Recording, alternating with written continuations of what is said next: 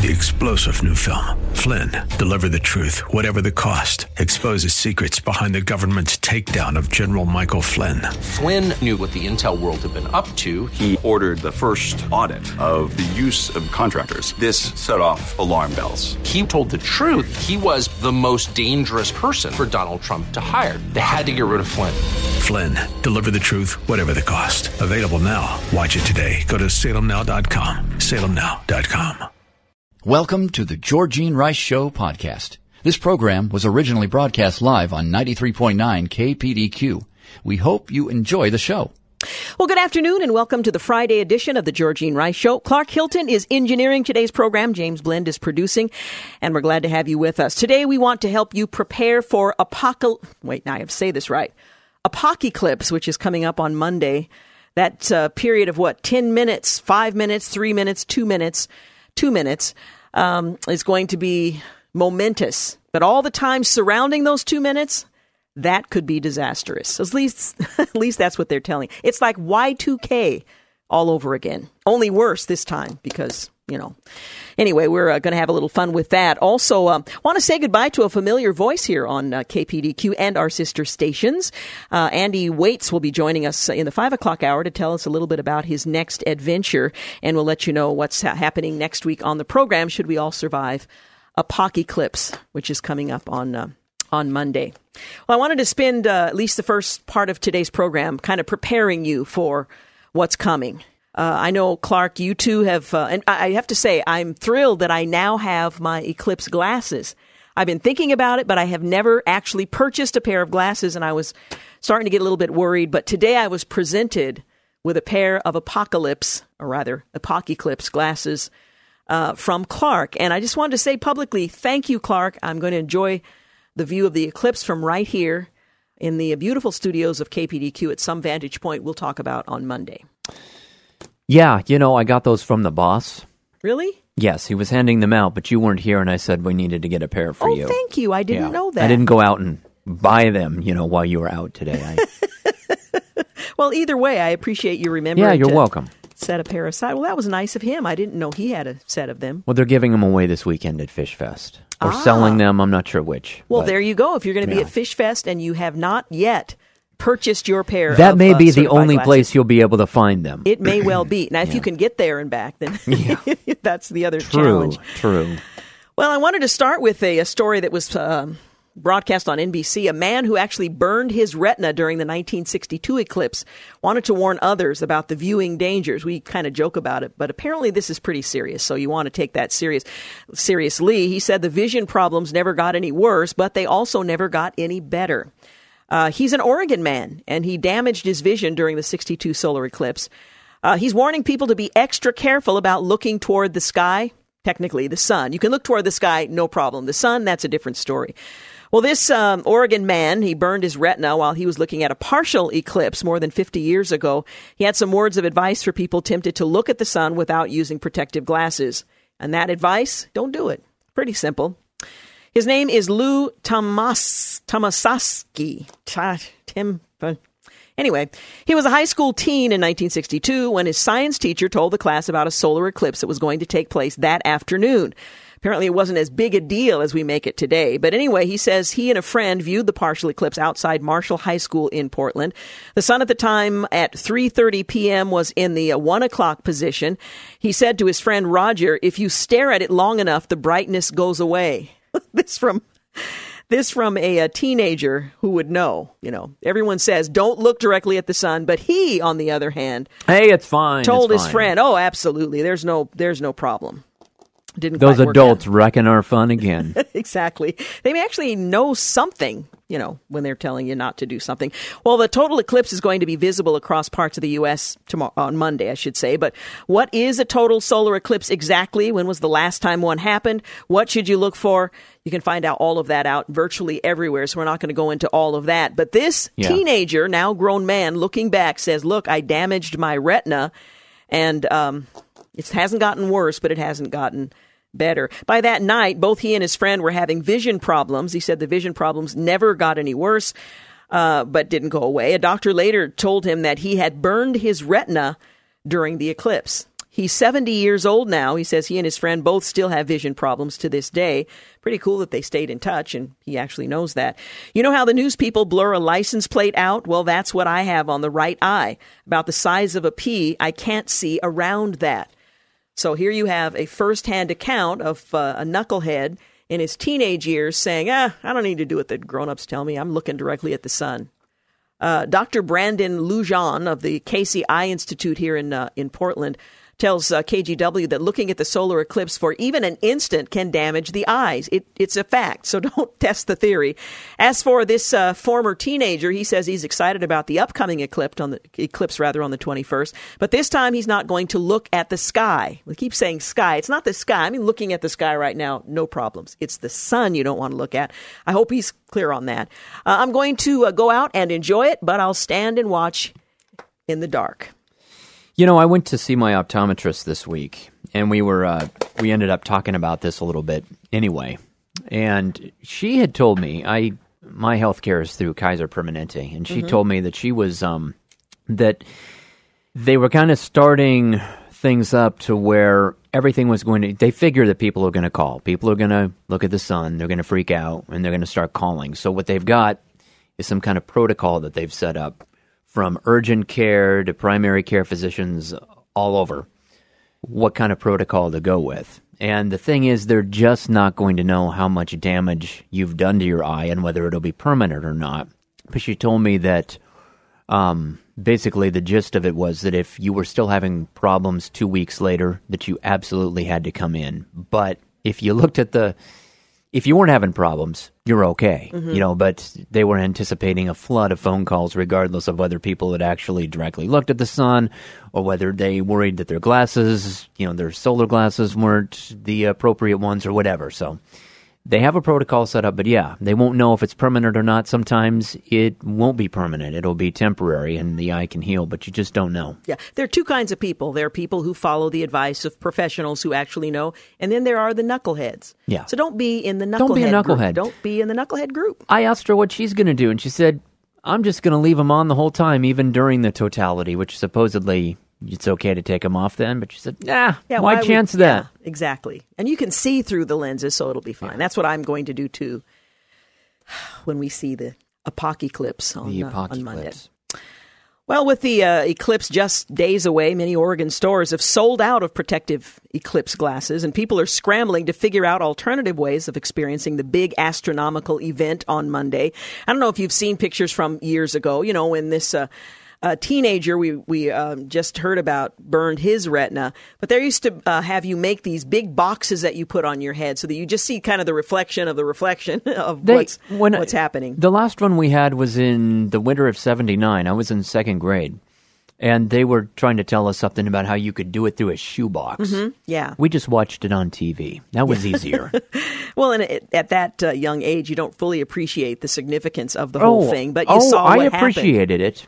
I remember they kept us home from school. My dad shut all the curtains in the house. But I mean, you may not have appreciated the importance of seeing it firsthand, but you got to see a really good picture of it on television. So you're arguing with me now about my story? No, Is that what you're doing? I'm just saying that today I'll you take wouldn't those glasses back. They're not yours to take back. Anyway, but they, you'd construct these boxes and you'd see a reflection of a reflection and witness the whole thing. Some Fred Meyers, Bi-Marts, Made in Oregon stores, they've sold out their eclipse glasses in the wake of last weekend's recall by Amazon, and that was a big hit for a lot of people. But we'll tell you what to do if you're a wannabe eclipse watcher and want to do what used to be done in, protecting your eyes and still enjoying the eclipse. We're going to take a quick break. We'll be back. You can have as many of those glasses as you want about 10:30 Monday morning. Yeah, you can buy them on eBay. No, you'll be able to just find them on the ground. Unfortunately, I think that's where they're all going to end up. So what's the next one? 2024? So just gather them up and keep them save someplace. them. Yeah, where you'll remember where they are. Back in a moment. You're listening to the Georgene Rice Show podcast. It's aired on 93.9 KPDQ. We're back 19 minutes after 4 o'clock. You're listening to the Georgene Rice Show. So what happens if you don't have a generous coworker that made sure you had epoch eclipse glasses? Well, whatever you do, don't look directly at the sun. We've already established that fact. Well, the sun's ultraviolet rays are so strong they can cause everything from blurred vision to complete blindness. our former teenage friend who's now 70 years old has that blurred vision that he made reference to. But you can experience the eclipse in other ways. Now, you can make an alternative viewer. You can follow the moon's path across the sun using an old-fashioned pinhole viewer, which you can make out of a pair of paper plates. There's also an indirect way of viewing the eclipse using a piece of pegboard, which you can find at hardware stores and view it that way. Also, of course, you can see it on television and online. That's the way Clark saw it when he was in second grade. With the blinds drawn, is that what you said? The curtains were closed when you saw it at home? Well, I remember my dad closed all of them. And even if you're not looking at the sun, watching all this with glasses, it's still pretty spectacular to have the sun just suddenly, it goes dark so quickly. Yeah. And then it comes back. It was just I can still remember that. And Pretty that's what amazing. I saw through curtains. So, yeah. You can go outside and observe as the darkness descends, just as you've described, but outside. You can observe others, if you were with other people, watch how they react as the eclipse progresses. That sounds like kind of a downer to me, but and you can. I would point this out, too, is that if you're anywhere in the country or anything, listen to how quiet everything becomes. Yeah. Animals, also, everything just... Exactly. Yeah. I was just going to say the animals will react in a way that you can't hear as well. Or you can ask nicely and someone will share them with you, although you may not have access like you would like. The other thing you might do is consider Pizza Hut, because they're offering tutorials for making eclipse viewing apparatus from pizza boxes. Really? Of course, you'd have to buy a pizza to take advantage of the tutorial, but that would just be terrible. if you can't get a pair of those factory eclipse glasses everybody's talking about, no worries, just use a pizza box. Well, Pizza Hut, ever concerned with the safety of our delicate pupils, has released an instructional video for turning one of their pizza boxes into a pinhole projector, which can be used as a safe way to view the total solar eclipse. So there you have it. You don't have to go out and spend $1.99.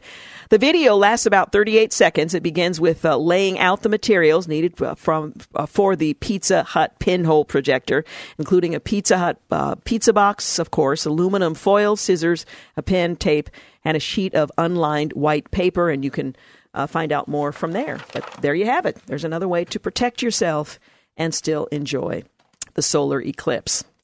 Well, the epoch eclipse that's coming up is potentially millions of Americans travel to see the total solar eclipse on Monday. Doctors are bracing for a spike in visits to the emergency rooms all across the country.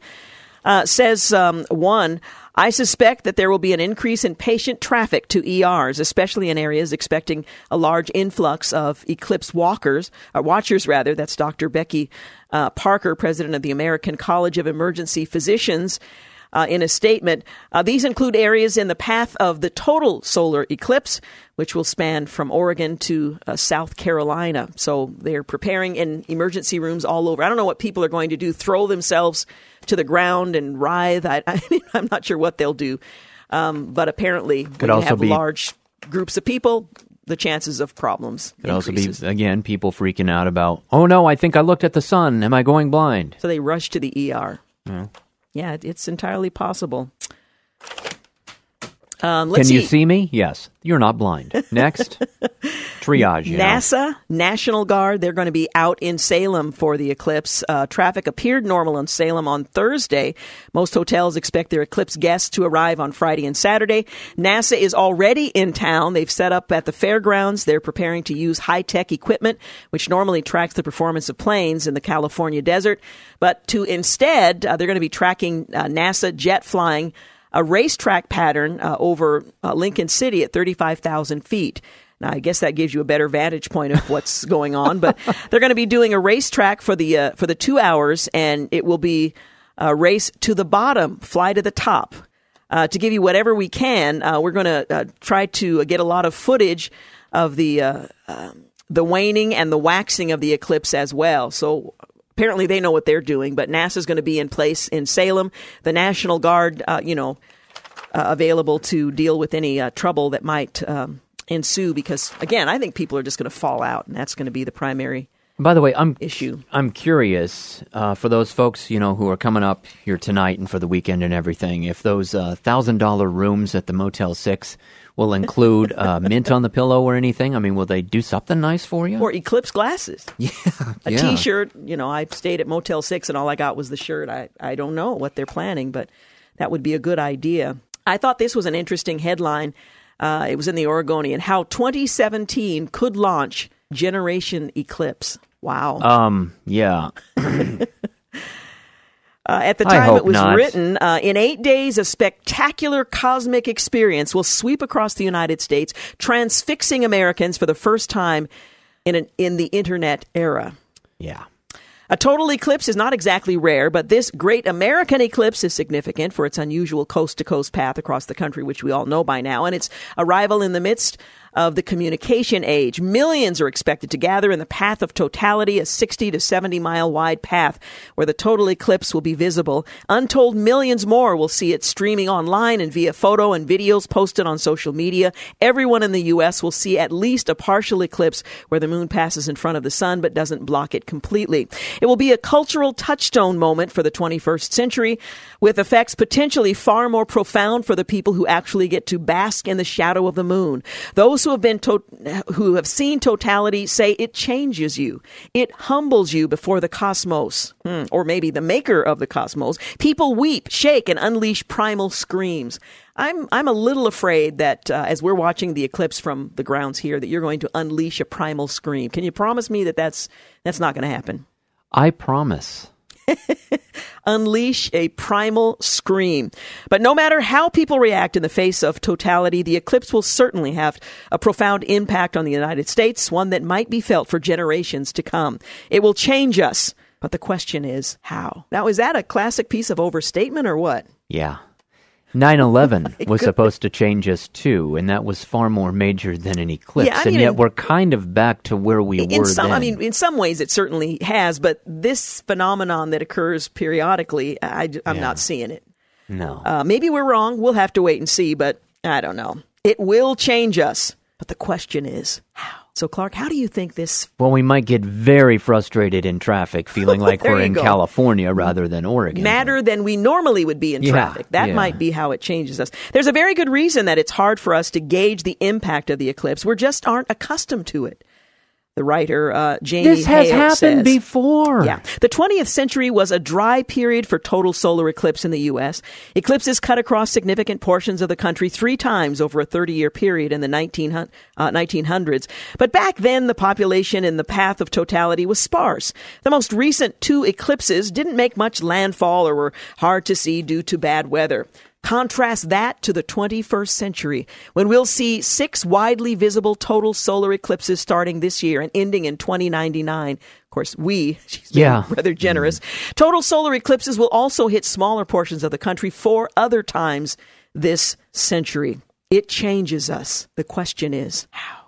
Miss out on the 2017 total solar eclipse? Here's when the next one will cross America for the next 100 years. Well, that schedule has led some in the astronomy community to dub today's kids Generation Eclipse. This year's eclipse will be a once or twice in a lifetime event for many American adults. But if you were born in 2010, you could witness 8 total solar eclipses on American soil before age 70. That means the next generation won't just be accustomed to awe-inspiring acts of universe, but also to widespread shared experiences, one that blurs our lines of division and brings us under the universal umbrella of human beings' residence on Earth. Oh, honey, she's going to be so terribly disappointed. I think she is. Yeah, I think she probably is. I think people are just going to fall to their knees and start singing Kumbaya all around the country. When was the last time we really had a big national shared event that wasn't a tragedy? The Super Bowl?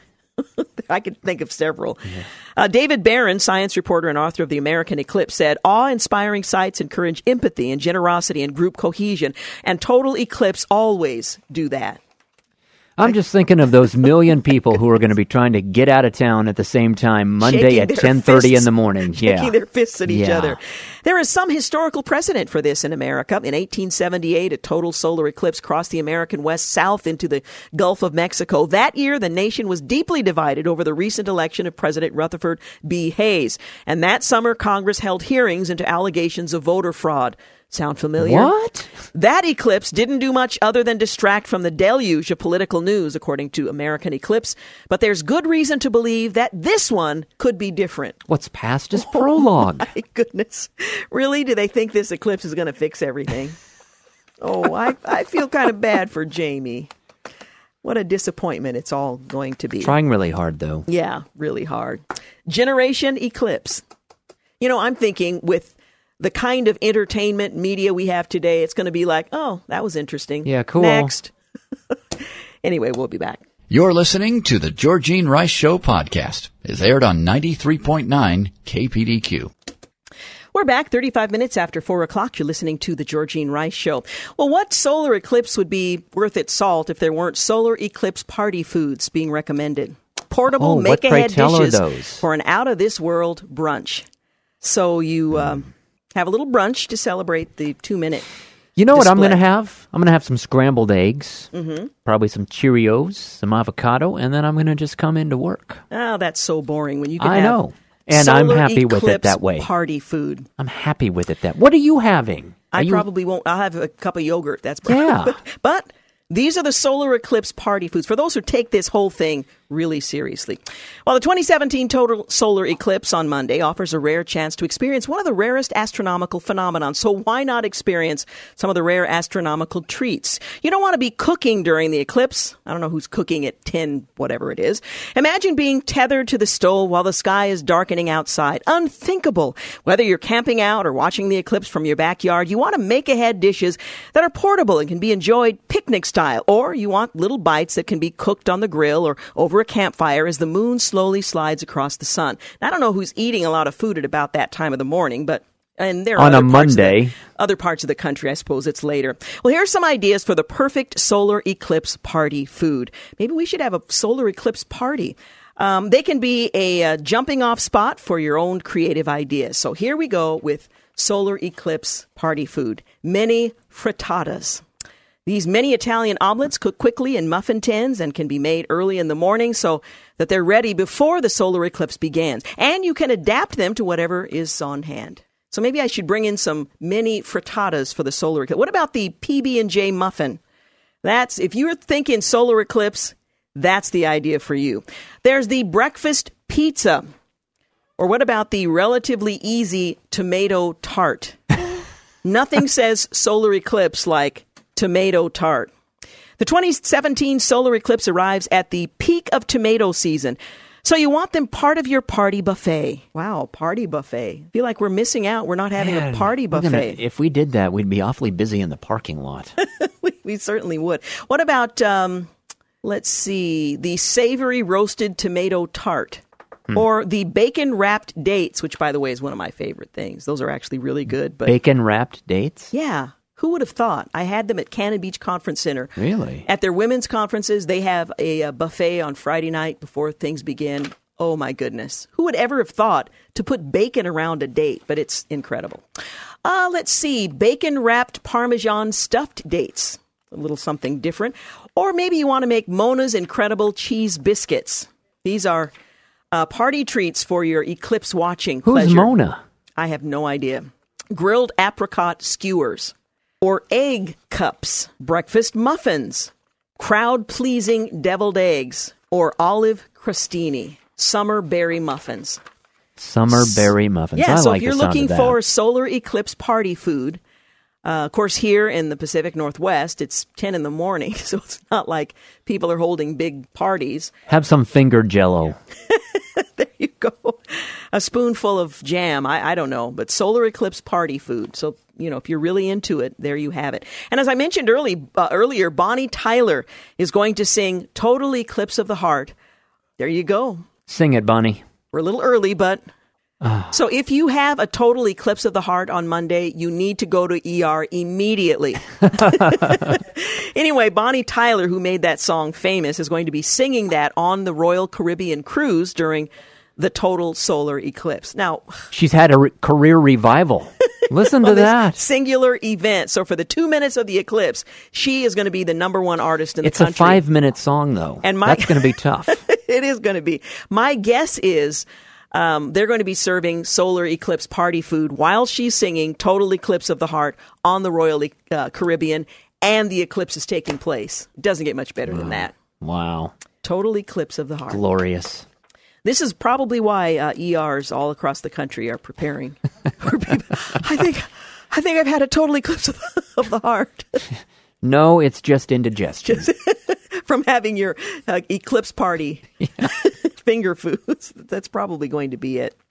Well, coast residents are preparing to hunker down ahead of the eclipse. Now, it's not so much the eclipse itself as it is the crowds who are coming to the area, but I don't know what people are expecting. Like this, this is going to be something where you can't get anything that you need. It's like Y2K. I know Newport is in the path of totality, and I saw on the Oregon Live site today that they are preparing for just Highway 101, among other highways, to just be gridlock. And when you think about it, it's only 2 lanes, one each way for most of the journey. The good holiday weekend and 101 can be really rough. And that's just people in our own state trying to get from one place to the other. So I know traffic's going to be really bad, but I guess the presumption is nobody in the cars who are coming from other places, they're not going to have any snacks in the car. They're not going to have any water in the car. They're going to come totally famished and unprepared for life as we've known it on planet Earth. And so they're going to need everything. They're going to need paper towels and toilet paper. They're going to need chewing gum and toothbrushes. And so if you don't stock up now, for this 2-minute event that you're going to bring people in and out for a weekend, then you're just going to be lost. Life as we know it is going to end. So hunker down. I guess that's the idea. Be a bad time for a tsunami. Yeah, wouldn't it though?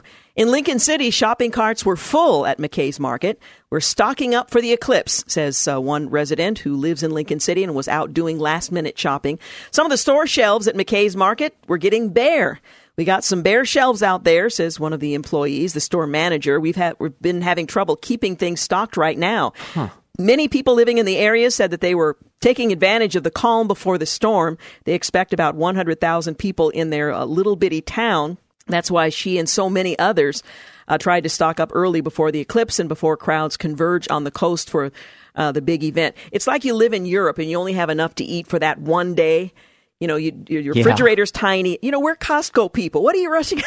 They can go to the market every day. Yeah, I guess so. I should talk to some of my friends who still live on the Central Coast and see if they've done this, prepared like this. I can't imagine they have. Yeah, maybe people shop on the weekend, and so they're preparing ahead of time. When they would normally go to the store, they're going early. But the shelves are bare in anticipation of this horde of strangers coming into town, looking upward, calling 911, eating, using all the gas. Snacks. Yeah, absolutely. So it's just, wow.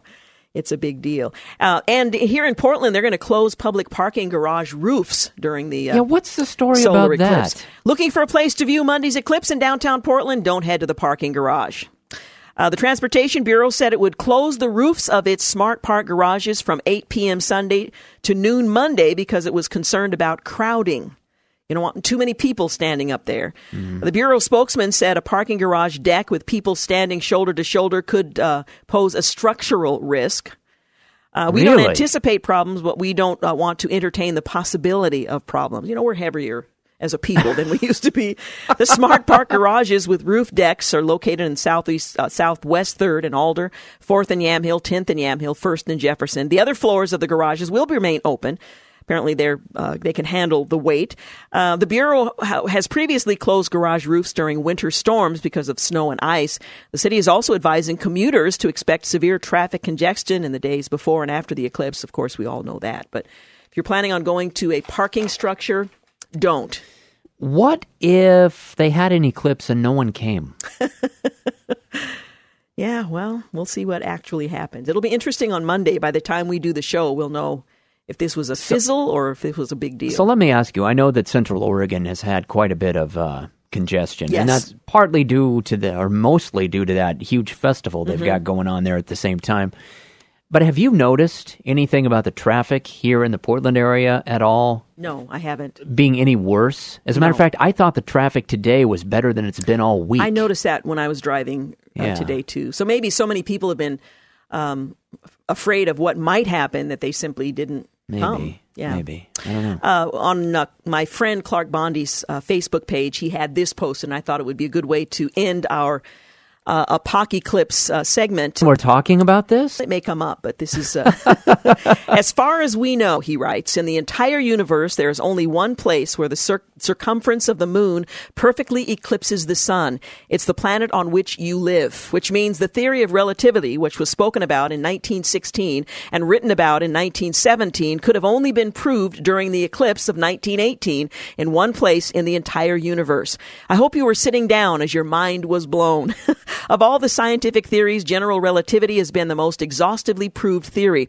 By the way, the theory of general relativity is the one that assures there is not only nothing more certain than a God beyond space and time who designed it, but also that he designed the universe in such a way that we could discover this for ourselves. So I appreciated that post from saxophonist extraordinaire Clark Bondi from his Facebook page. I had heard that too. That's pretty cool. Yeah.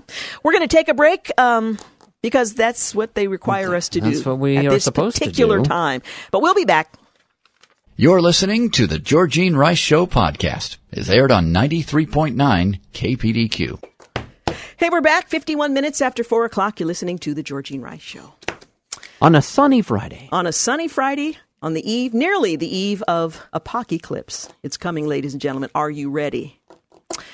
Drivers aren't the only ones who could be fined for texting or talking in Stamford, Connecticut. And I'm hoping folks who are going to live there are aware. But now there's a proposal to keep pedestrians safe that could set off a national trend. Crossing busy Broad Street in downtown Stamford can be a challenge, even if you're not staring down at text messages on your cell phone.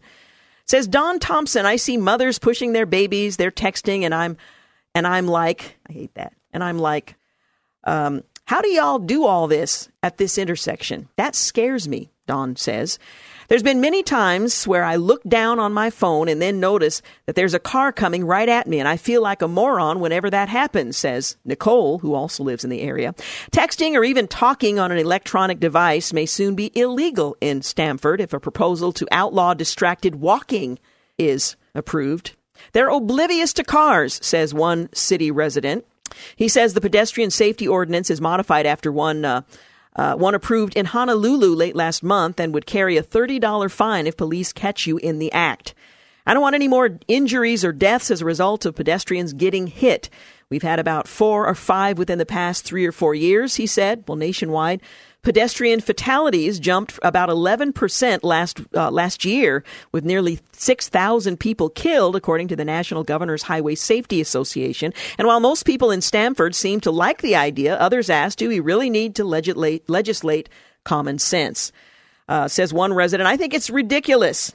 Latham certainly, and that's the resident, doesn't like the idea of a $30 fine or being forced to hang up. If it's an important text message or call they're getting, like, what if it's too late? What if your mother's in the hospital and they need someone to call really quick? Well, then you stop, take a step to the side, and you pick up the phone or you listen or read or whatever. Anyway, distracted walking. That's something I do not do. I'm not a distracted walker, but I have literally found myself in a busy area where I have come to a complete stop because the person that's approaching me is oblivious to my presence or the presence of anybody else. And I know they're going to walk right into me. We're about to have a collision. I think it's better. And there's no place to go until they almost touch you and look up and realize. And most of the time they don't say, oh, sorry. They just look up, step aside, look back down and continue on their journey. It's and sometimes it happens as they're coming out of the restroom, which is worse. I mean, out then of you the have restroom, out of the elevator. Yeah. Boom. There's not a lot of room to maneuver then in that tight space. So distracted walking. How about distracted bicyclists? You've seen bicyclists kind of doing that with their phone? I have. Have you? I'm not sure that I have, but I've seen a lot of other things. Kids tend to do that. Kind of get on my last nerve. And I'm telling you, my last nerve is frayed. I was going to say. It's really been quite taxed. Well, German police have issued an alert after a 70,000 pounds worth of Nutella were stolen from a lorry, as they call it, a lorry. Thieves made off with the trailer filled with 20 tons of Nutella. Kinder Surprise eggs and other chocolate products from the German town of Neustadt. The haul believed to be worth about 50 to 70,000. It's marks in Germany, isn't it? Anyway, it was taken between Saturday evening and midday Sunday, according to the Times. Neustadt police released a statement urging people to immediately report anyone offering large quantities of chocolate via unconventional channels. Psst, psst, lady, you want some chocolate? Yeah, like I'm going to buy some chocolate out of somebody's van in a Tupperware container. That's probably not going to happen. Buying chocolate out of somebody's van. A police spokesman added, Stranger danger! It's not even clear if they were after the sweets or after the trailer. At this point, we don't know what their motive was. Officers are investigating whether the theft had any link to a trailer that was stolen in Weimar, about 190 kilometers to the east over the weekend. A fruit juice lorry was also stolen on Saturday in Wittenberg, northeast of Neustadt. Now, if it was a milk truck, then I would say definitely they're related, because there's nothing like chocolate with a little milk chaser. Anyway, 20 tons of chocolate spread stolen by a gang in Germany. And it was a gang. There's a chocolate gang in Germany stealing chocolate and selling it out of the trunks of their cars and Tupperware containers. Maybe you saw the picture of the teenager who had a prize cow in the Iowa State Fair. Well, it's gone viral. This teen was showing his prize cow at the fair. He was photographed sharing a tender nap time moment with his bovine buddy. The cow is laying down. The boy is laying with his head on the cow's belly, and the cow's face is in the lap of the boy. It's really a pretty sweet picture. Jeremy Miner posted a photo on Facebook showing his son, Mitchell, 15, taking a snooze with the cow, Audrey, the cow in her stall at the Iowa State Fair. Miner said the boy led, bathed, clipped, and walked Audrey regularly in the weeks leading up to the State Fair's Youth Dairy Cattle Show. The father said Mitchell has been up since 3 a.m. for 3 days straight when he snapped the photo on the day of the contest on Sunday. She likes to lay down quite a bit. She just enjoys the company of the kid. Audrey finished the contest in 5th place. So while the two of them were worn out, it was a competition worth engaging in. Well, if you've ever been curious about the Iowa State Fair's famous butter cow, here's everything you've ever maybe not wanted to know. More than 1 million people typically visit the Iowa State Fair every year, and sometimes it seems like every one of them is clustered around the butter cow's climate-controlled glass enclosure. It's one of the major features. Why a butter cow? Well, butter cow sculptures appear to have started in the Iowa State Fair back in 1903. The first one was displayed at Iowa State Fair 8 years later as a way to promote dairy products in one of the country's leading agricultural states. And this year they had not only the cow, but other athletes who were posed performing whatever athletic endeavor they're engaged in. The butter cow isn't actually made of solid butter, just in case you're wondering. It's built around a wood and metal frame, which is a little disappointing. It's not solid butter. The core of the cow is composed of little wood, some wire, steel mesh, the frame, and that structure is then layered with about 600 pounds of Iowa butter. It's a big sculpture, but not as hefty as an actual dairy cow, which typically weighs about 1,000 pounds. Well, the State Fair estimates it's enough butter for 19,200 slices of toast, but even fairgoers with grumbling stomachs probably wouldn't want to dig into the sculpture. Most of the butter is reused from year to year, and some of it is up to a decade old. I think I'll pass. Fairgoers often swelter in the heat and humidity of the fair, but the butter cow, well, he looks out of a glass enclosure kept at a chilly 40 degrees. Sarah Pratt of West Des Moines has been forming the cow and other buttery creations since 2006, making her only the 5th sculpture in 106 years. This year, she's also creating a sculpture of Laura Ingalls Wilder in honor of the Little House on the Prairie author's 150th birthday, as well as a replica of Solheim Cup Trophy, the Solheim Cup Trophy awarded to the winners of a golf tournament held this summer in Iowa. Previous sculptures have included Elvis Presley, John Wayne, Leonardo da Vinci's The Last Supper. Yes, they're particularly popular in the Midwest with the sculptures in Illinois, Minnesota, Missouri, and Wisconsin. They're also a part of state fairs in other regions, including New York, Texas, and Utah. Not all are cows, though, and the Minnesota State Fair sculpture is especially beloved, as each year a dairy association's Princess Kay of the Milky Way and her court have their likenesses carved into 90-pound butter blocks. Oh, that's so sweet. We've got news and traffic coming up at the top of the hour, and then we'll be back. You're listening to the Georgene Rice Show podcast. It's aired on 93.9 KPDQ. Well, welcome to the second hour of the Georgene Rice Show. Glad to have you with us on this eve of the apocalypse. Okay, apocalypse. Kind of hard to say. Anyway, Clark Hilton is engineering today's program. James Blend is producing, and we're having a bit of fun on a Friday afternoon. Just before the break, we were talking about the Iowa State Fair. They carve butter as part of their tradition. It's been 100+ years, and that's true for some other places as well. But one of the things that is, I think, countrywide is the propensity to deep fry things at the state fair.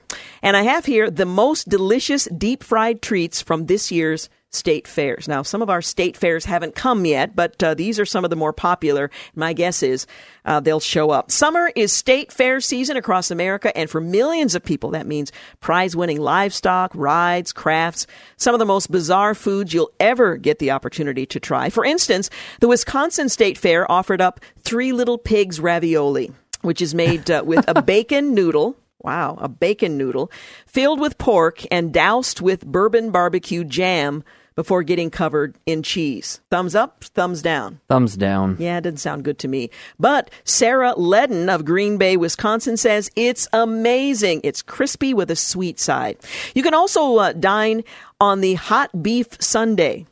At the Indiana State Fair, it's a succulent dish of mashed potatoes covered with beef, cheese, and corn, which is then drenched in gravy and topped with a cherry tomato, of course. I mean, if you separated those things all out on a plate, that would probably be fine. Okay. But this is in the sundae form because when you're at the state fair, you want to be as ridiculous as possible. But most classic state fodder seems to come in two forms, deep fried and on a stick, and sometimes both.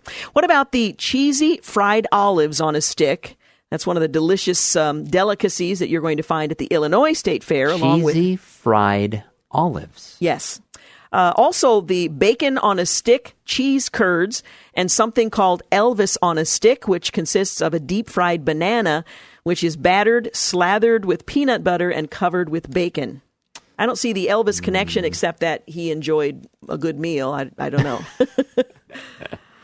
It's just so incredibly good, I can't stop thinking about it, says one fair goer who quite noticeably all shook up about the dish. And it's not just Elvis or olives you can eat on a stick. Basically, all the basic food groups are offered in thin wooden eating utensils, or rather on them, as they make things easier to chow down while you're still walking around the park. There's bread on a stick, salad on a stick, and for the main course, alligator on a stick. Salad on a stick. What does that look like? A tomato, a piece layered, of lettuce. Yeah. Skewered, I'm guessing. And to top it all off, chocolate-covered bacon brownies, you guessed it, on a stick. Chef salad on a stick. There you I go. like the sound of that. But as everyone knows, food tastes better when it's fried, and there are probably more deep-fried fryers per capita at state fairs than anywhere else on the planet. How about Spam cheese curds? One of the most popular deep-fried delicacies at the Wisconsin Fair. Vendor Matt Duran, he claimed them to be the best seller. They're addicting, says another. Other options include Cajun dumplings, deep-fried butter, deep-fried eggs, deep-fried pickles covered with ranch sauce, and they're not for the faint of heart. Now, deep-fried pickles have sort of made their way to the West Coast. I remember when I was in Louisiana several years ago, they were offering deep-fried pickles. It just seemed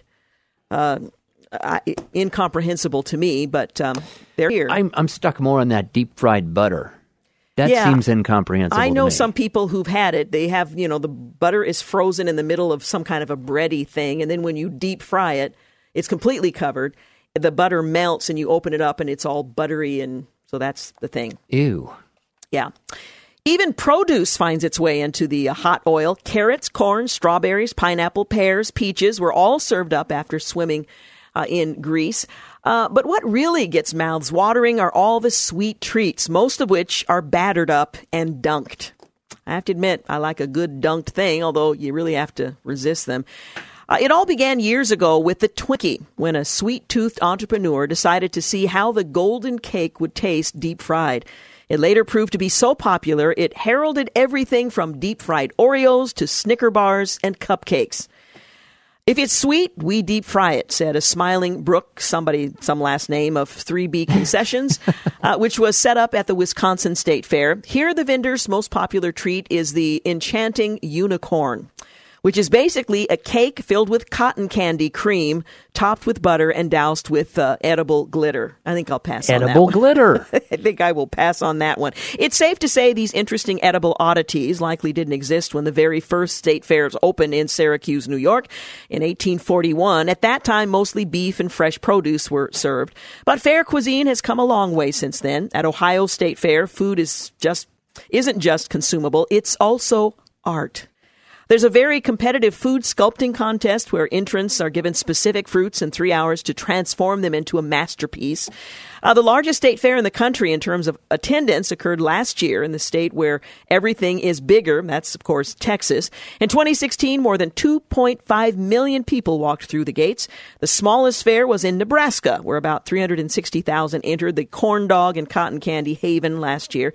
And some of the hungriest fairgoers are in Indiana, where they consume approximately 14,000 pounds of pork chops, 56,000 pounds of ribeye steak, and 20,000 tons of ice cream per season. Only in America. Wow. Yeah, that's a lot of food. Well, here's a bit of useful information. Researchers are inching closer to peanut allergy cures, or a singular cure. Could a cure for peanut allergies be close? Well, according to Australia's ABC, they report that in a new study, 82% of participants saw their peanut allergies cured within the first 18 months of treatment. 4 years later, 80% of the participants still showed no sign of an allergy. 70% passed a further test meant to confirm long-term peanut tolerance. The research out of Australia's Murdoch Children's Research Institute involved 48 children, some of whom were given an immunotherapy treatment and some of whom got a placebo. The children who still appeared to be cured 4 years later had been eating peanuts freely in their diet without having to follow any particular program of peanut intake, said the lead researcher. An immunologist, got to get the emphasis on the right syllable, and an allergist combined a probiotic with a method known as peanut oral immunotherapy. A high dose of the probiotic, the name of which I will not attempt, was combined with peanut protein to increasing amounts. The probiotic is known to calm the immune system and reduce allergic reactions. The idea is to reprogram the way the immune system reacts to peanut intake. She hopes to have the product to market within 5 years, according to Age magazine. So there you have it. May not work so well for you, but for others in the future, 5 years from now, might be a good idea. Well, speaking of tasty things to eat, in Switzerland, bugs are on the menu. All right. Switzerland's first insect-based food aimed at humans will go on sale next week following a revision of the country's food safety laws, a supermarket chain said on Monday. Now, keep in mind that much of the world, if not most of the world, relies on bugs for a protein source, so this isn't really big news anywhere except in the West. Switzerland's second largest supermarket chain, Coop, announced that it would begin selling an insect burger and insect balls, which is just insect in the shape of a ball, on protein-rich mealworm would be sold. The product made by a Switzerland startup called Essento will be available in a handful of Co-op branches, including Geneva, Bern, and Zurich as of the 21st of this month. Switzerland is the first European country to authorize the sale of insect-based food items for human consumption. Swiss food safety laws were changed last May to allow for the sale of food items containing 3 types of insects: crickets, grasshoppers, and mealworms. I tend more toward grasshoppers myself, which are the larva forms of the mealworm beetle. You know, sometimes it's just best not to know. These insects, long used in animal feed, must be bred under strict supervision for 4 generations before they're considered appropriate for human consumption. Local production will thus take a few months to get started. In the meantime, imports are possible under strict conditions. The insects must be raised in accordance with the Swiss requirements that a company submitted to inspections by national food safety authorities. It's just a matter of time, and we too will have access, I'm guessing, to this very inexpensive form of protein enjoyed by most of the world. So there you have it. I'm going to take a quick break. You can get some mealworms. Yeah, gag without anyone having to overhear me. 16 minutes after 5 o'clock. We'll be back. You're listening to the Georgene Rice Show podcast. It's aired on 93.9 KPDQ. We're back 21 minutes after 5 o'clock. You're listening to the Georgene Rice Show. By the way, in our next segment, we're going to say goodbye to a guy who's been a fixture here at the station for several years. Andy Waits is moving on. We'll talk a little bit about his future plans when he joins me in studio. Well, Starbucks baristas are apparently forming a support group in preparation for the pumpkin spice latte season. It's almost the most wonderfully frenzied time of the year, the grand return of the pumpkin spice latte, or the PSL, as they call it.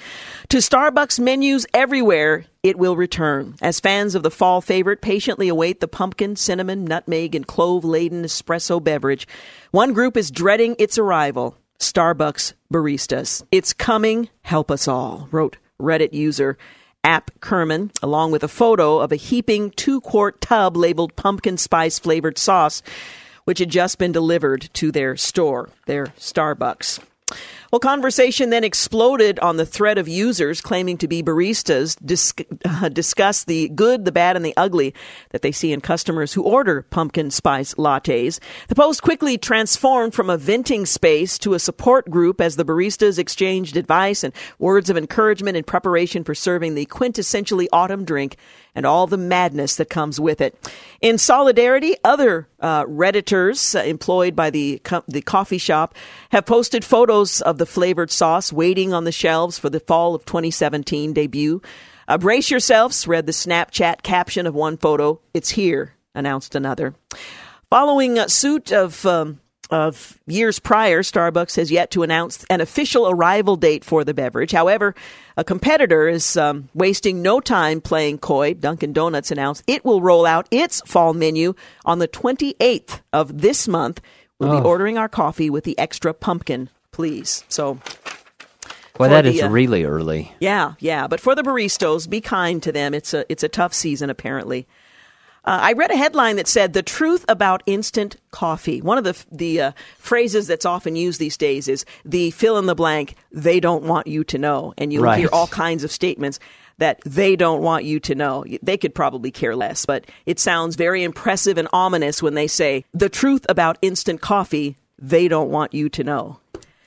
Some people love instant coffee, others hate it. For on-the-go coffee lovers, it's a lifesaver. For coffee snobs, it's dead on arrival. Whether you can't live without it or you can't live with it, knowing it's in your cupboard, you may be interested to know just how much history and technology have gone into a small scoop of one of the world's most popular drinks. Do tell. I'm going to tell it right now. You want to know why I'm going to talk about it? Because it's in the public interest? It's because it's the truth about instant coffee they don't want you to know. Instant coffee came into widespread production in the early 1900s. Probably didn't know that. It wasn't until World War I and then again in World War II that it really became popular. That's according to the author of Uncommon Grounds and Beyond Fair Trade. It's difficult in trenches to brew coffee, so having instant coffee was a big improvement. Then it became even more popular. After World War II, Americans became obsessed with technologically advanced methods of getting things quickly, like TV dinners, canned foods. Instant coffee was a part of that wave. But it wasn't only for its ease and convenience. In the mid-1960s, Nestle, which had been selling an instant coffee it called Nescafé since the 1930s, developed the first freeze-dried coffee. I remember when it was announced that freeze-dried coffee was on the market. I wasn't drinking coffee. I didn't care about it, but it was a big deal at the time, which it marketed in the United States as Nescafé Taster's Choice. For the first time, instant coffee tasted more like coffee. To produce it, the marketers brewed a coffee concentrate and then locked in the flavor by exposing it immediately to sub-zero temperatures, a process called flash freezing. The frozen concentrate then was sent through a vacuum chamber to remove all moisture, resulting in freeze-dried coffee granules. It was a huge advance, and instant coffee became more popular. In 2009, Starbucks introduced an instant coffee called Via, which used a proprietary spray drying process. Another contender is Sudden Coffee, co-founded by the 2015 Finnish barista champion. Yes, that really is a thing. And an engineer, Sudden, uses a unique drying process to create a higher-end instant coffee, because if you're going to have a thing, you have to have a higher end of that thing so you can charge a lot more and drink it with your pinky up because you're better than everybody else. And these are the things that they don't want you to know. Now, my question is, who are they? Who are they that don't want you to know so many things? Those people. Yeah. There's an insurance plan, or the IRS doesn't want you to know. Things the airlines don't want you to know. There are people, they, them, that don't want you to know. What the IRS doesn't want you to know. Yeah. What So anyway, Georgine Rice doesn't want you to know. The truth about instant coffee and so much more. Anyway, there you have it. Let's see. I'm not gonna go there. Okay, fine. I'm not gonna go there. We're not gonna talk about that.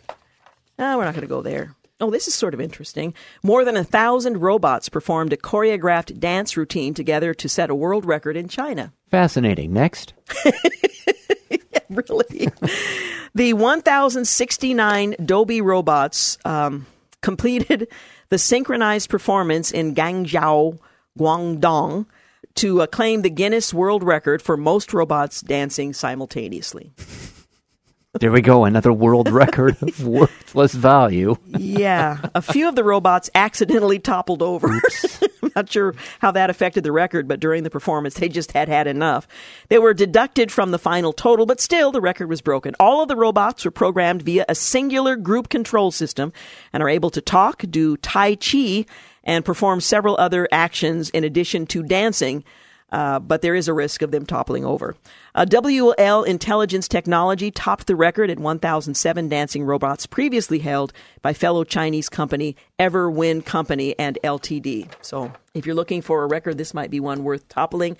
1,069 Dolby robots dancing simultaneously.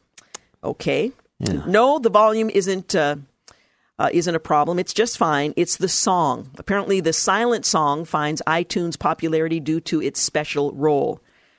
An unusual tune has found its way onto the top 50 on the iTunes charts, along with Ed Sheeran and Keith Urban hits. The song is completely silent. A very good song costs 99 cents for just under 10 minutes of dead air.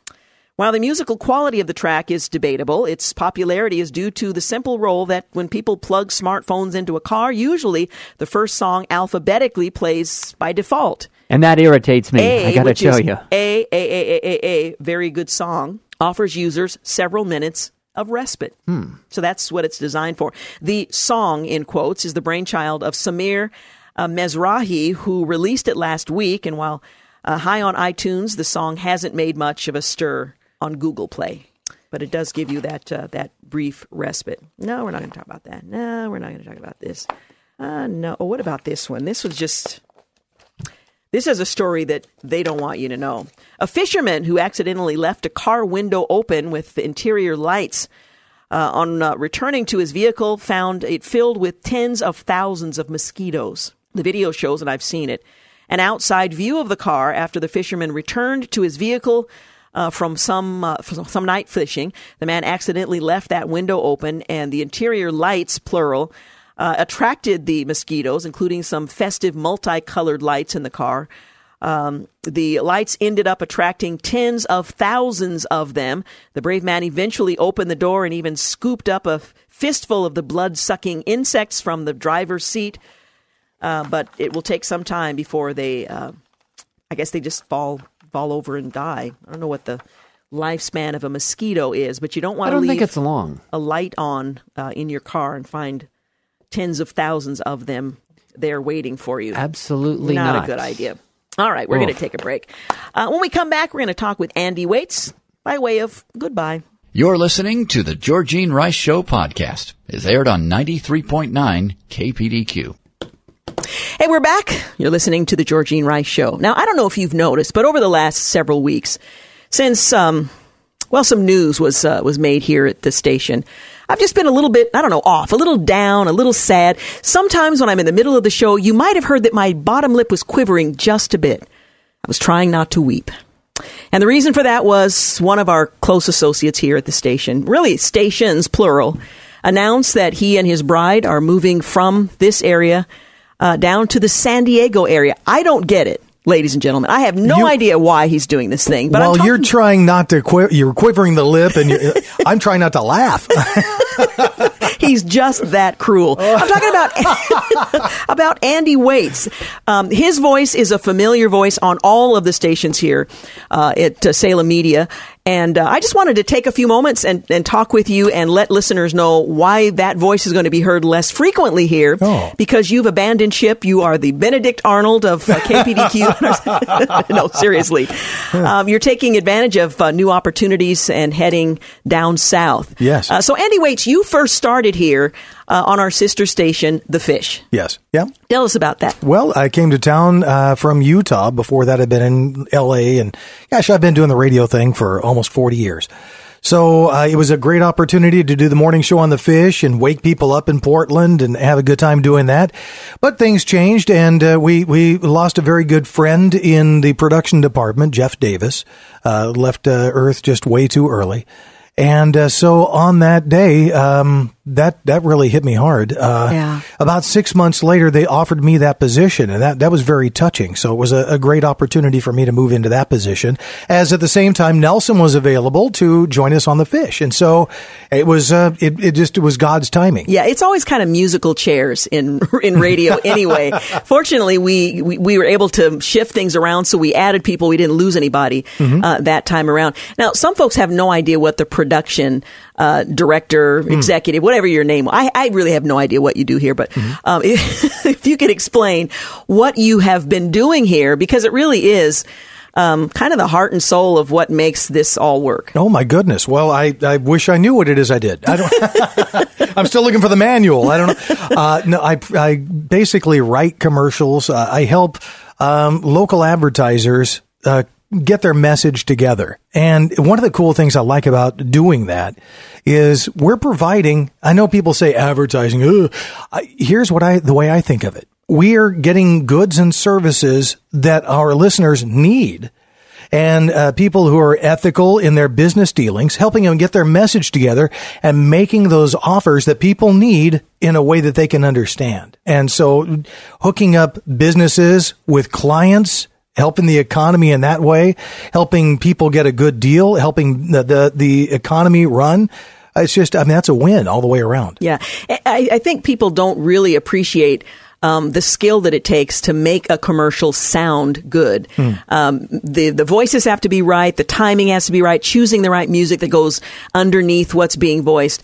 There's a lot about what you do, and you have done it really, really well. Oh, my goodness. Thank you. I appreciate that. Can I call that? I'm going to hey, save that piece of tape. I'm going to use that in my resume. Thank you.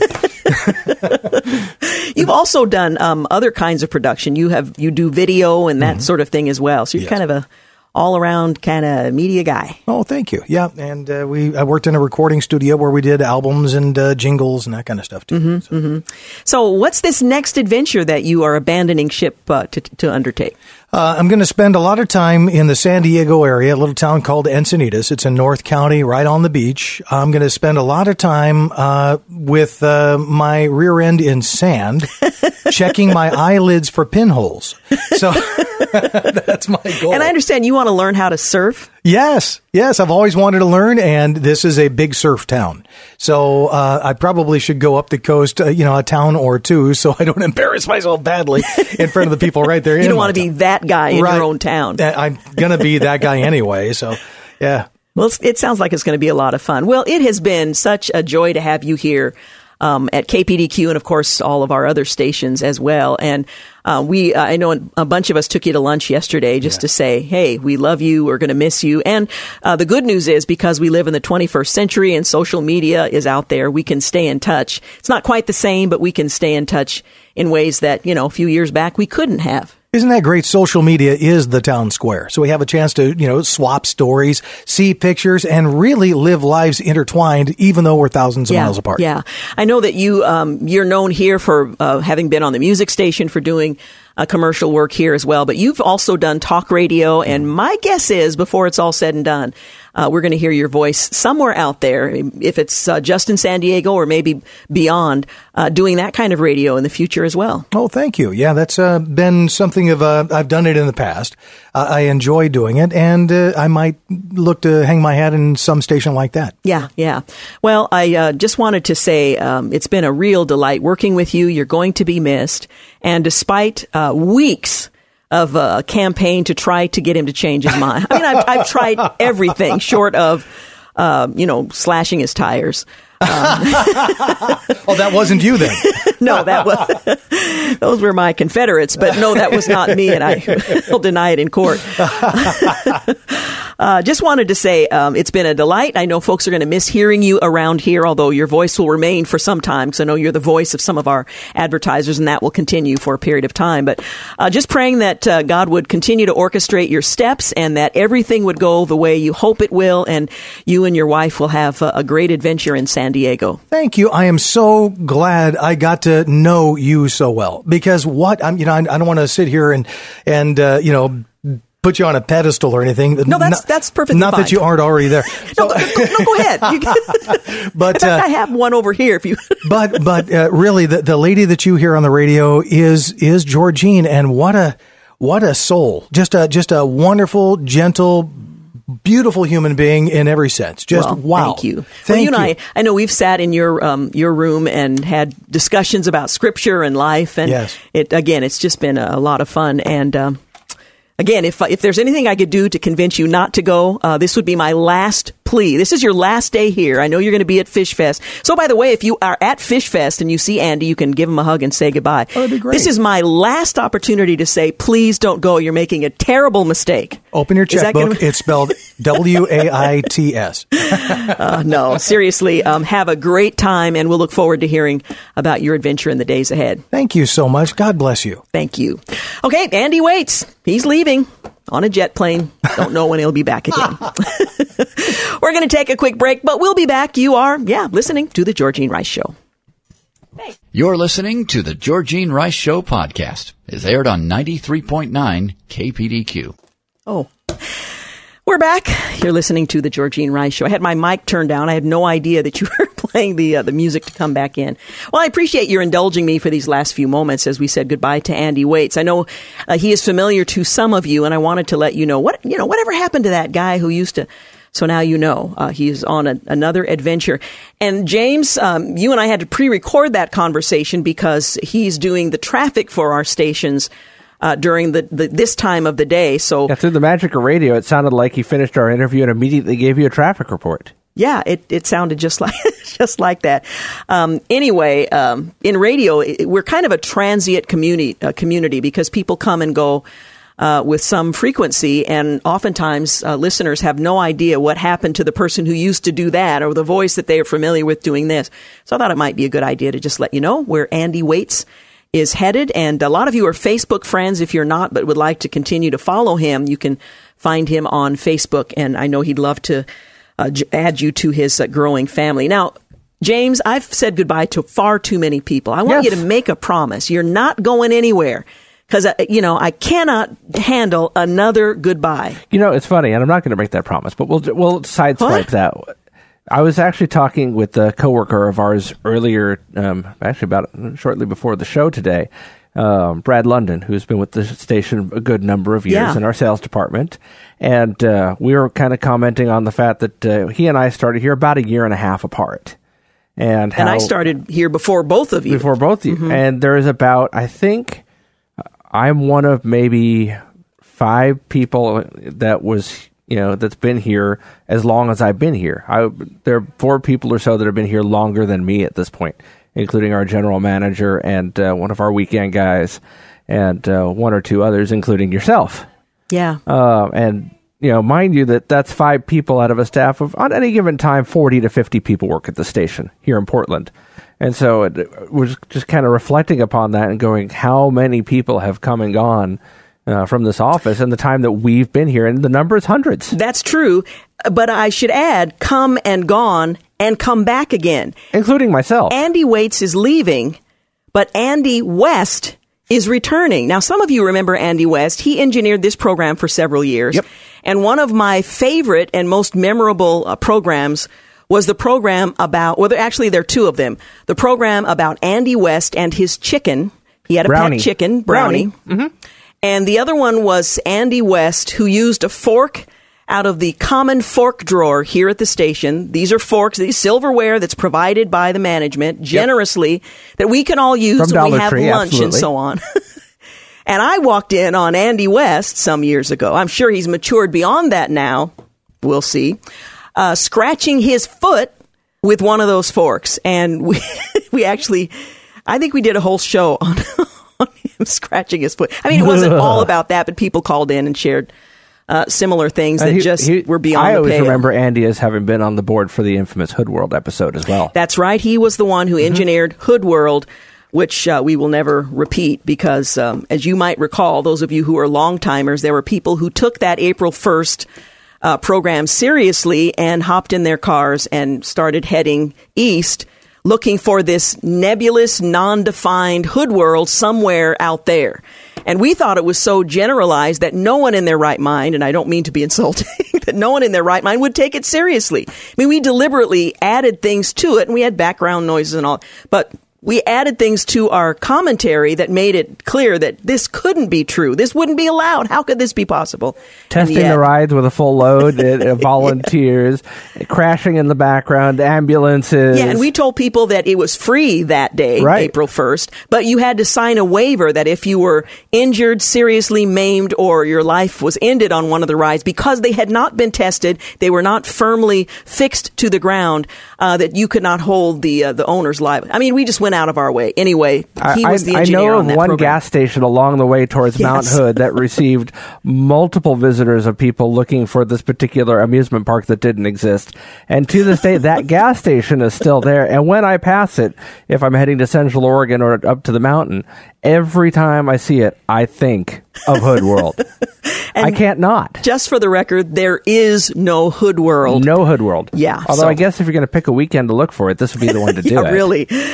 You'd have plenty of time to kind of stop at a snail's pace and see Exactly. what's on either side of the road.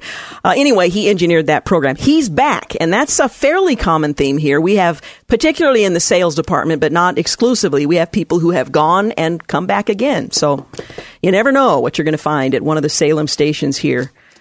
And for all you know, a couple years later, we could be saying, hey, Andy Waits is back. Yeah, it's possible. It's never entirely know. possible. You never know. We should probably break into a chorus of Sunrise, Sunset. Swiftly go the years, but we'll No, spare not you really. that. Want to let you know a little bit of what's coming up next week. Of course, we'll cover the news of the week. On Monday, we'll talk with Rahim Kassam. He's the author of No-Go Zones, how Sharia law is coming to a neighborhood near you. This is a fascinating look at what's happening all across the country. Well, at least in parts of the country. On Tuesday, we'll talk with Ron Moore. He's the author of Worn Out by Obedience, Recovering from Spiritual Fatigue. Now, we don't like to admit that perhaps we have had that or in the midst of that experience, but we're going to talk with Ron Moore about it and what to do about it.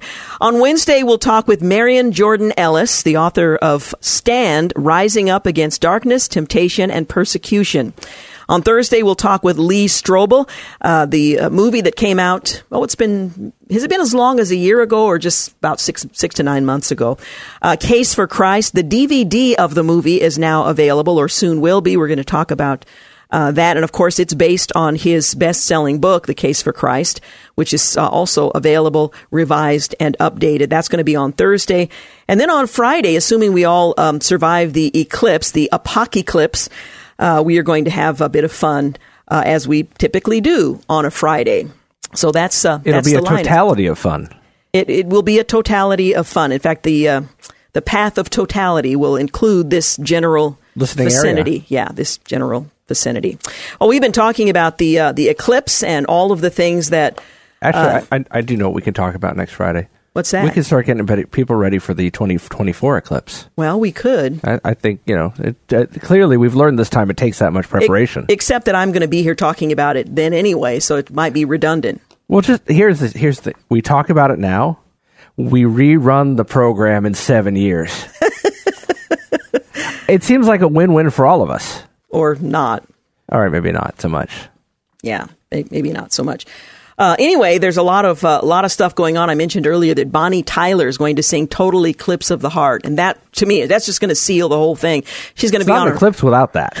Royal Caribbean cruise during the total eclipse. Now, that would be pretty cool to be out on a cruise, looking upward, and of course, there's nothing to obstruct your view like the lights of the community around you. Anyway, the Total Eclipse of the Heart. She's going to be singing. You might want to find that on iTunes and play it as you're looking up for the few minutes that the eclipse will be visible from our location. Coast residents, we know they're preparing to hunker down ahead of the eclipse crowds. Here in Portland, the public parking garage roofs are going to be closed during the eclipse. Wouldn't you like to be in a public parking? I shouldn't say the roofs, but the parking garages, a lot of times you have you can go up to the top level and you could see it from there, but they're making arrangements that those are going to be closed for this whole thing. And the panic and mayhem has ensued all around us. So let's just hope by, 10:30, 11 o'clock on Monday, things will be back to normal. And we will all agree that maybe we went a little overboard. Maybe not, but maybe so. And you'll be right here watching the eclipse from your window?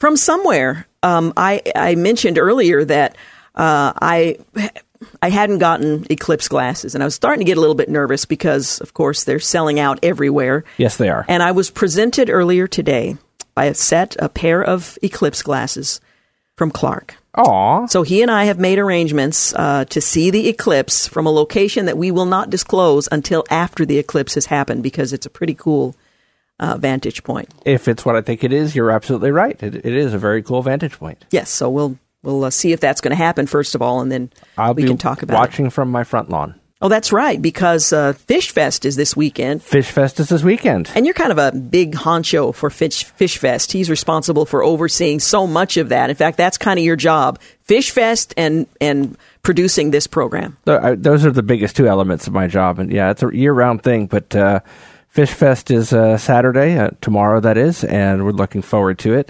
But as much of fun as it is, and I love doing that event, equally looking forward to Sunday. Oh, yeah. It's a huge undertaking. It really is. And for the staff that work that event, and I use the word advisedly because it's a lot of fun. It's work, but it's also a lot of fun. And there's some great bands that are going to be playing, a lot of opportunities to meet with some of our clients. It's just a great afternoon.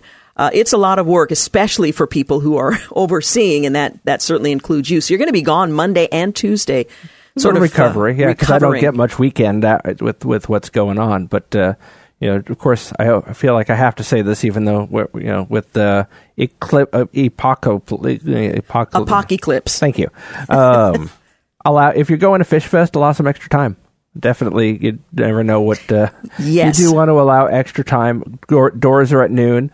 I always tell people, shoot for the door time, not the concert start time tomorrow, and try and be out there by noon. It's a lot easier to be comfortable on a blanket than uncomfortable in traffic. So would like you to get there in plenty of time to get the whole day's events. Well, and of course, Salem is in the path of totality, so there's going to be a lot going on in Salem. So you're absolutely right. Let's put it this way. When you're leaving the park, you'll probably see people laying around in sleeping bags. Yeah, because Salem has allowed folks to camp out. That is one of the places that, not within the realm of where our setup will be, but a lot of our fencing comes down Sunday night so that much of the park that we take up will be usable Monday morning. Yeah. Now tell us who some of the bands are for those who may not know. So we've got new artist Jordan Feliz. He's going to be opening up. We've got another brand new artist called For All Seasons. They're coming in as well. Andy Mineo, who is supposed to be with us last year, he's joining us. He's a Christian rapper, probably one of the best out there. Mac Powell, who's the lead singer of a band called Third Day, and they've been around for a number of years, and he's doing some solo dates and joining us. Then we've got Fish favorite Matthew West joining us, and our headliner is Mercy Me. And of course, that's one of those bands. Everybody, if you haven't heard, I can only imagine. I don't know where you've been the last 20 years, but it's not been anywhere near radio. So it's one of the most popular songs pretty much in the history of contemporary Christian music and adult contemporary music as well. Somehow that song managed to cross over into the mainstream and really catch people's hearts. Yeah. So that's Fish Fest, and that's coming up on Saturday. As you mentioned, start time, noon, or open time. What do you call it? Doors open around noon. And doors open. Music will start right about 2:30. Excellent. Well, great job in setting all of that up, and I hope you enjoy your 2 days off because you're definitely going to need them. I am certainly going to need them, and it's one of those things I feel like I need to set an alarm or I might just sleep through that eclipse. Yeah, probably so. So what am I supposed to do on Monday and Tuesday? I'm just going to do my best with James. He's going to be out of the house, and so we'll do the best we can. Again, on Monday, we'll talk with Rahim Kassam. The book is No-Go Zone, How Sharia Law is Coming to a Neighborhood Near You. I want to thank Clark Hilton for engineering today's program, James Blend for engineering a portion of and producing all of today's program, and thank you for making the Georgene Rice Show part of your day. Have a great weekend. Thanks for listening to the Georgene Rice Show podcast. If you'd like to download a podcast of the show or would like more information on today's guests, please visit the show at kpdq.com or on Facebook. Follow the show on Twitter at GRice Show and like us on Facebook. And join us live every weekday at 4 for more critical thinking for critical times on 93.9 KPDQ.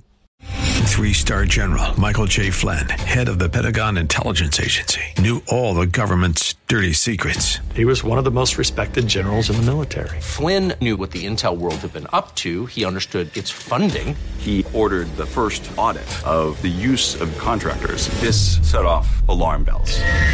The explosive new documentary, Flynn, Deliver the Truth, Whatever the Cost, uncovers the facts behind this scandal. Flynn told the truth. He was the most dangerous person for Donald Trump to hire. I find out the worst enemy that I'm going to face in my life is right here in America. They took my assessment and they wanted me to change it. And I was like, I'm not changing it. They had to get rid of Flynn.